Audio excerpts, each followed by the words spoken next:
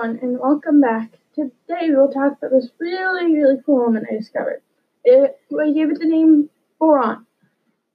I found it in this experiment where I did boric acid and I added magnesium, and I also tried once and it became boron. But I also redid the experiment. I did sodium and it also worked.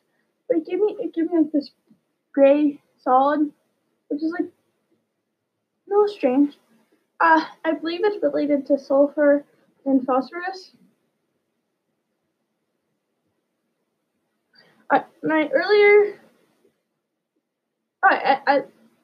then tried another idea where I reacted boric acid with potassium in an hydraulic atmosphere, and it gave me a powdery system. I don't understand how these are related though. And now for the ad break. Have you ever been cold during the winter? You're just freezing or you can't find enough layer?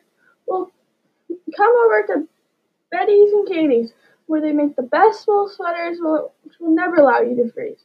They're made of the finest wool yarn, and come find them in Watertown, Massachusetts. Make sure to stop by. Welcome back from the commercial break, and thank you for listening to our podcast.